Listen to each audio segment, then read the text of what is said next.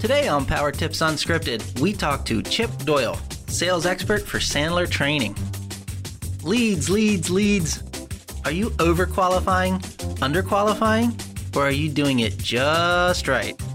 Chip's here to break down best practices for evaluating leads over the phone. And he's going to explain what you should be leaving to the salesperson when they go to meet the prospect. And we'll hear all about it in just a minute. I'm going to do this the old-fashioned way, with 2 swords and maximum effort. Okay, guys. Let's get out there and make a difference. Hi, I'm Victoria Downing, and welcome to Power Tips Unscripted, where we talk about tips, tactics, and techniques to help you build a strong, profitable remodeling company. And I'm here with my co-host, Mark Harari. Heidi ho. How you doing over there, Mark? Well, and you? Good. And again, exciting. I just always love talking to Chip Doyle, our guest for this podcast, because he's just so easy to talk to. He knows his stuff. It's fun. He's just an awesome guest to have on here. Very knowledgeable. He lives and breathes this stuff. No kidding. So we've had him on before, but this time we're going to really be talking about lead qualification. Now, we just wrapped up a Jumpstart meeting with 16 new roundtable members just yesterday. Yep. And lead qualification was a big topic for a lot of them. How much are they qualifying? Too much? What do they ask for? And how to really let those best leads rise to the surface when they have limited time to sell. So this is a perfect topic for Hopefully they're tuning in. Yes, I'm sure they will, because I'm going to tell them all to. All right, good. All right, let's get the show on the road. Chip Doyle wrote Selling to Remodelers, The Sandler Way, a best-selling industry book, and he's been a Sandler franchisee for over 20 years. He's worked with hundreds of remodeling companies across North America, including dozens and dozens of our roundtable and university members, through our Sales Edge program, through one-on-one consulting, through speaking, and just all sorts of things that he does. So welcome back with us, Chip. Thank you for having me. It's fun to be with you guys. So today we're going to be talking a lot about lead qualification. And why is that a topic that you feel is so important? I think that it is probably the most fundamental mistake that most, especially experienced remodeling companies, are making right now. There's an abundance of leads. The economy's clicking along pretty good. Let's face it, these are pretty good times to be in the remodeling business. Mm-hmm. And I think that there's an enormous number of contractors out there that are completely mismanaging their leads. And in fact, the vast majority of them are overqualifying on the telephone, and they're missing out on potentially millions of dollars of remodeling business. But, so many... And I've got the statistics to prove it. It just drives me nuts, the pushback that I get with some of these business owners when I tell them to just go see these people and stop trying to close the deal on the phone. A lot of resistance there. I remember one of our roundtable members from a while back, Iris Harrell, who has a big company out in San Francisco, right? And she said to me one time, and I've never forgotten it, if you don't go on the appointment, you're definitely not making the sale. All right? That is right. And truer words were never said. That's exactly right. So why do you think this mismanagement's going on? Before we get into how to fix it, why is it going on in the first place? What are they doing wrong? Well, first of all, I'll tell you, the classic issues that the roundtables are designed to address. These business owners have got their fingers in too many pies. They're wearing too many hats. They got too many things to do. They don't have enough time to give to sales. They've got time management problems, and their employees aren't stepping up and doing the work that they should be doing. And so this poor business owner says, I only have so many hours in a week to go on appointments.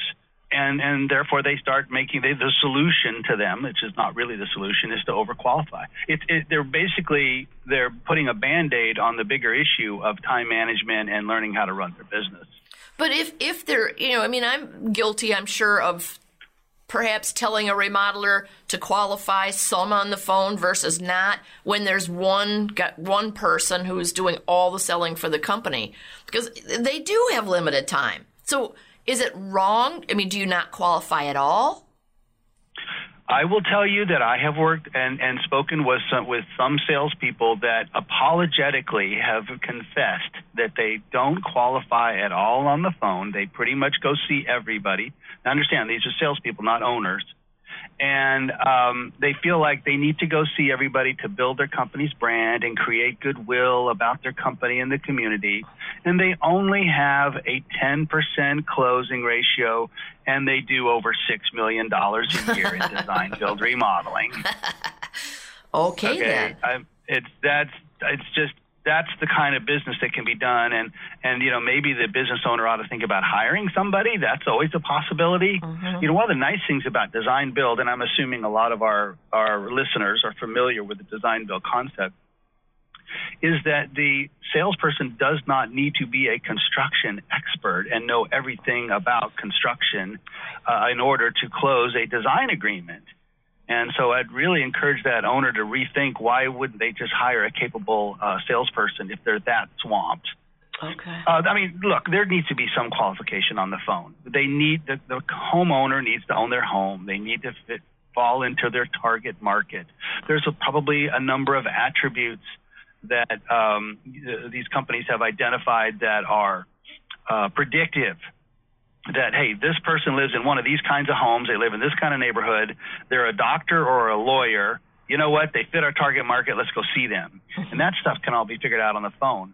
But I see a lot of contractors and even training some of their office staff to start asking all these questions about budget and how much money they have. It's ridiculous to talk about budget on the phone. It doesn't work. I tell my clients there's 3 numbers that you're going to talk to your homeowner about. Number 1 is the amount of money they think the project will cost. That's a fantasy number. It's completely ridiculous. And they've learned that by watching television programs, which are the curse for all remodelers in North America. Mm-hmm. And then the second number is how much money they actually have that they're willing to spend on a project. It may take days, hours to get that number out of a homeowner. And then the third number is how much the project's actually going to cost. And so what happens is on the phone, the contractor starts talking about how much the project's actually going to cost, and the homeowner is talking about how much they think the project should cost. And of course, the 2 numbers are a mile apart, and they either scare the bejesus out of the poor homeowner, or the contractor says, you don't qualify, you don't have enough money to do our kinds of projects, and the 2 people shall never meet in person. Okay. But let's face it, if they are a doctor or a lawyer and they live in the right neighborhood and they've got, 10 years of home equity in their house, reality is they probably will spend enough money with somebody. It just won't be that particular contractor because he refused to go see them.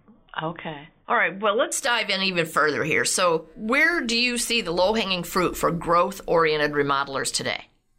Well, like I've already kind of hinted at, it's starting to go see more of these people and stop overqualifying on the phone. I did an informal poll because I work with a lot of remodelers around the country, and I work with owners, salespeople, designers, project managers, and I kind of informally polled them to figure out how often does the customer's original budget end up being their final budget. And like 95% of the respondents all say that the final project cost, what they actually build for the homeowner, is substantially more than what the customer was originally thinking they were going to spend. That is your low-hanging fruit. I've worked with a client out on the East Coast where when they get an initial budget from the customer, they actually multiply it times 1.5. Because they know after they do all the design and the project management and the change orders, the customer approved and requested change orders, their project's going to be 50% larger. That's low-hanging fruit. That is easy money that a lot of contractors are not even contemplating. Okay. And it's not something that the owner has to do. I mean, think about it. Certainly, if they would go see more people, that would help a lot. But let's let the designers do their job. Let the designers work their magic to be able to help the customer get in touch with what they really want to spend on and increase that budget. And let's let the PMs, ask fundamental questions like, ma'am, we're about to put your drywall on your studs here. Was there anything else that you wanted to add before we go any further? Because there'll never be a cheaper time to do a change order than right now. Skylight, some extra cans, light switches, maybe some technology, AV stuff. Those are just simple questions that don't really require a lot of sales skill to be able to increase the scope of a project profitably and without endangering the time frame too much. So but just to be clear, when you're talking about lead qualification right now, we're talking about when that lead first comes into the office, right? Before the commitment is made to go on the appointment. Yes? Right. So how much experience?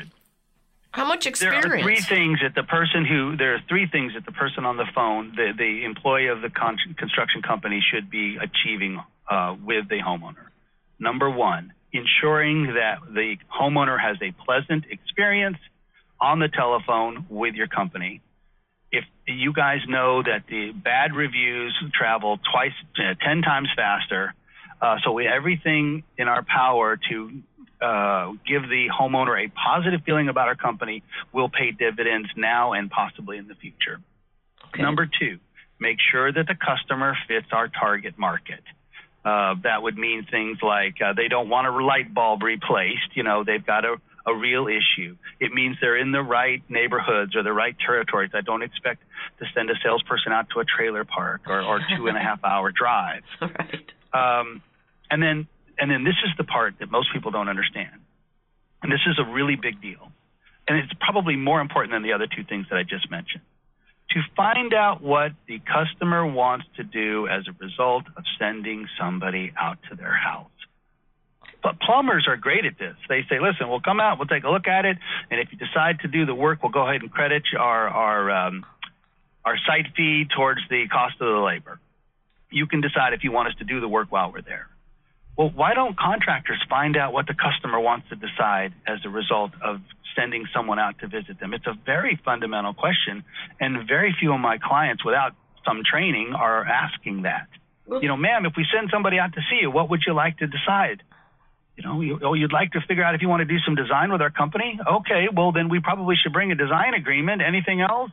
I mean, it's very simple to get that kind of information on the phone, and you don't need to know a lot about remodeling. Mm-hmm. You don't need to know, about permits and what kind of codes are going to affect the job. You just need to be able to ask a simple question and then tell the salesperson, hey, I got a hot one. Mrs. Brown wants to make a decision about doing some design with our company. Go see her. Okay. And what if the client doesn't know what they want? Would you like to decide if you want to do some design? Are you at that stage? Would you like to decide to come visit our company? It sounds like you're doing your due diligence, Mrs. Brown, and I would assume that you're probably going to want to check out all these contractors before you decide to pick one. Would you like to decide if you'd like to come visit our office and meet our staff and make sure that we're a real reputable company? That's something you could decide. It's not hard, pushy stuff. It's just really exploring what the customer's willing to do. And I will tell you right now, I personally will go see a prospect just because they are willing to make some kind of timely decision. The willingness to make a decision is more important than any of the other things that most contractors are trying to find out on the phone. Do you think that most clients are willing to make and are ready to make some sort of a decision at that first meeting? The ones that are in pain, Sandler calls it pain, which is just secret code for motivated buyer. Mm-hmm. The prospects that are in pain want to get out of it. Yes, they want to make some progress. I mean, I look at my wife every time she books an appointment with a contractor or a landscaper, and you can literally see a sigh of relief. Oh, good, we've got somebody coming over. We're making some progress towards getting this project done. I always say good prospects want to make a decision, so why don't we just start finding out what that decision is on the telephone in order to decide who we want to go see. So you would say that this is the single most important thing to uncover on the phone? Way more than their budget, more so than their pain. Mm-hmm. Certainly I would not go see someone if they're a 3-hour drive away. So that needs to be taken into account. But generally speaking, yes, I give the willingness to make a decision more weight than anything else, yes. Now, I had a new roundtable member come in, and she is the owner and the primary salesperson, and she is swamped because she's trying to take some of those hats off to other positions in her company, but she hasn't gotten too many of them off yet.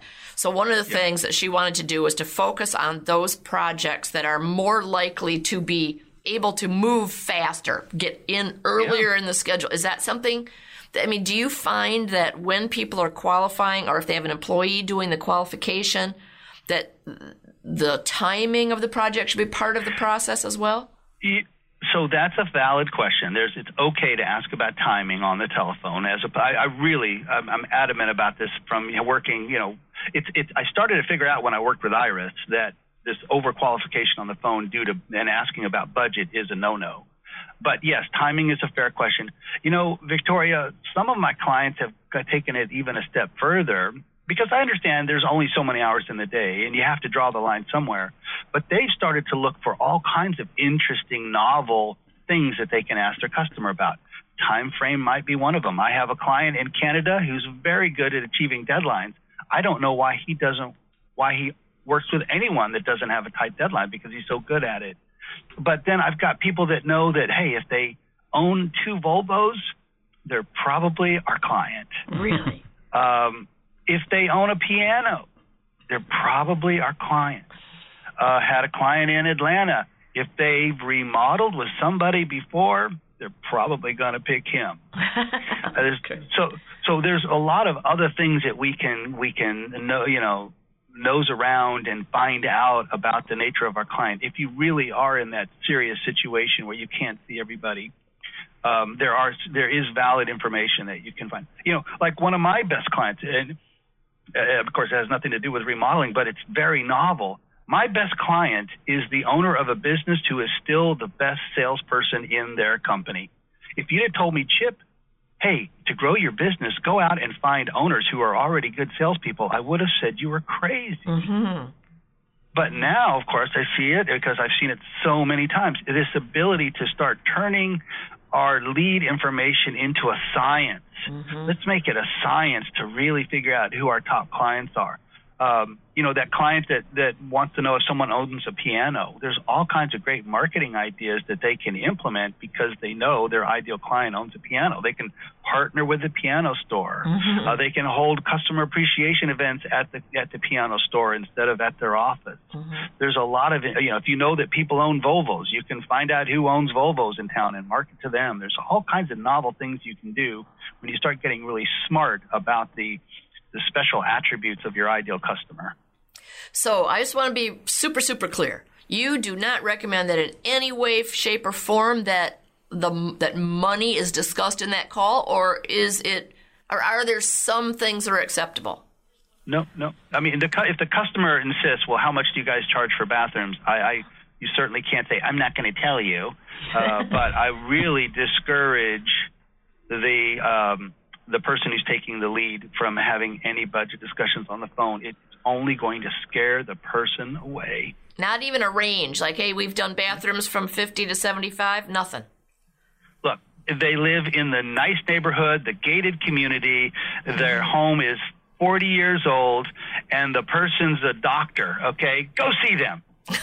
So what do you do if they ask about that? What does the person qualifying say? It's okay to say we've done bathrooms from $25,000 up to $175,000. Ma'am, it's totally up to you how much you spend on a bathroom these days.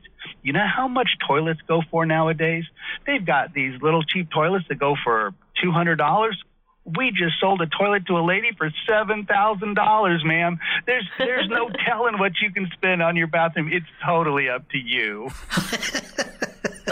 That's great. Okay, so do you recommend that someone other than the owner / salesperson or other than the salesperson do the qualification first? I definitely think, especially for a business owner, they should be training somebody to, if you're talking about someone who doesn't have time to go see prospects, they definitely should be training one of their office personnel to be able to handle these phone calls. And believe me, you want someone answering the phone. That the ability to answer the phone and get back to people in a timely fashion and talk to them and listen to the homeowner, that right there is creating a competitive advantage for your company. All right. Very cool. But yeah, the owner should not be the one that has to take that and talk to everybody. Okay. So how much business do you think a typical remodeler is really losing by failing to qualify leads properly? So I'm not exaggerating because I've actually had some companies who are kind enough to study this. it is somewhere between 30% and 60% of their business is being lost because they're not handling the initial phone call properly. That's a lot of money. A lot of revenue. That is a lot of money. Mm-hmm. Okay. So if they're committed to doing this right, they would train someone to do it within their office using a checklist or a script, I assume. They will form. We do a training class for people that answer the phones for their remodeling companies. We call it LIP training, lead intake person. Get it? Mm-hmm. And there's little forms, and we give them training and how to put people at ease and make them feel good about our company and what questions to ask and what questions not to ask and how to tee up the appointment to find out what kind of decisions are going to be made. You do not need to understand what a Simpson strong tie is to be able to handle a 15-minute phone call and make a homeowner feel really good about your company. Okay, you just touched on that. So you feel like around 15 minutes is about what that initial call should take? That's correct. Okay, so when that initial LIP person, if he or she is talking to the homeowner, are you having them make the first appointment for the salesperson, or do you then have them hand it off so the salesperson can have a second conversation? Either one is acceptable. If it was a busy owner of a company, I would say that I would like for that lead intake person to have access to their calendar to be able to make appointments. But I certainly am a proponent of the salesperson calling the lead beforehand to quote unquote confirm the appointment, and to further ask a couple more questions and to further clarify that what's going to happen as a result of their visit. All right, great. Chip, this has been wonderful. I got to tell you, on behalf of marketers across the globe, thank you for saying that there are more qualified leads than the salespeople think. Because there's nothing a marketer hates more than, the leads aren't qualified. You're not doing a good job. Mm-hmm. Oh, listen, let me just say this too, Mark. It's the salesperson's job to go out and get no's. A lot of people and a lot of these business owners think, I want to get everyone I go see, I want them to be a yes. That is incorrect. Now, it's taken me 20 years to figure this out, but it really is valuable for the salesperson to go out and disqualify 90% of these leads. There's so much stuff that you can get out of it, and it's not marketing's fault. They should be happy to have those leads to go and have the luxury of being on an appointment with no pressure that we've got to close this one because we don't have enough stuff in our pipeline. What do you think happens to a salesperson's effectiveness when they're suffering from that kind of anxiety? Mm-hmm. It drops off a cliff. So they need to appreciate that, hey, are you the 1 in 10 that'll work with us? Are you the 1 in 10 that's going to be a client with us for the next 15 years who gives us all kinds of rave reviews and a dozen referrals? No, you're not. Okay, that's great. It's been great talking with you. I'm on to my next appointment. Thank you very much. Well, Chip, we're going to find out if you're the 1 in 10 person to master the lightning round now. How's that sound? Oh, no. Talk about anxiety. And now, here's the Remodeler's Advantage lightning round. It's a trap. We're going to put 60 seconds on the clock. Are you ready? I think. What's your favorite business book and why? The new book that I've been recommending is The Design of Everyday Things by Don Norman. It is mandatory reading for the designers that I'm training because it really goes into the eloquence of intelligent design and really puts the designer back in touch, realizing I'm not a waitress in a restaurant asking people what they want on some menu. I'm actually a subject matter expert who needs to use some intelligence and experience in designing this remodel. The Design of Everyday Things by Don Norman. If you weren't training remodelers on salesmanship mastery, what do you think you'd be doing? I'd be in a rock band. What are you not very good at? Organization. I mean, look at the bookshelf behind me. Your room, your desk, or your car, which would you clean first? My car. Always my car. How many pancakes do you eat in a year? Now or 10 years ago? Now I probably eat about 30. It used to be hundreds. Oh, wow. What's your favorite movie of all time? Ordinary People. Do you sing in the shower? A little. I'd say no, not. Chip, this has been great. Thank you so much for for participating in this. I've got 2 little bits left, but the next thing I want to do is to have you share your 5 words of wisdom with our listening audience and tell us why they are that. Just sell the next step. This is just sell the next step. I'm telling you, it should just be a mantra for all remodelers out there. You're talking on the phone to a homeowner. The only thing you're selling is the appointment. And when you're there in person, the only thing you're selling is the next step or the appointment or the design agreement. These remodelers are trying to close deals on the phone, and they're just losing sight of what the actual next step is. Okay, that's awesome. Now, I know that you've been doing training for remodelers for many, many years, and you've got some really good stuff coming up. Now, one of the things is the Sales Edge program that you do specifically for our members, for Remodelers Advantage members. So we'll put some information in the show notes about that, and I know you've been training groups of people for years through that.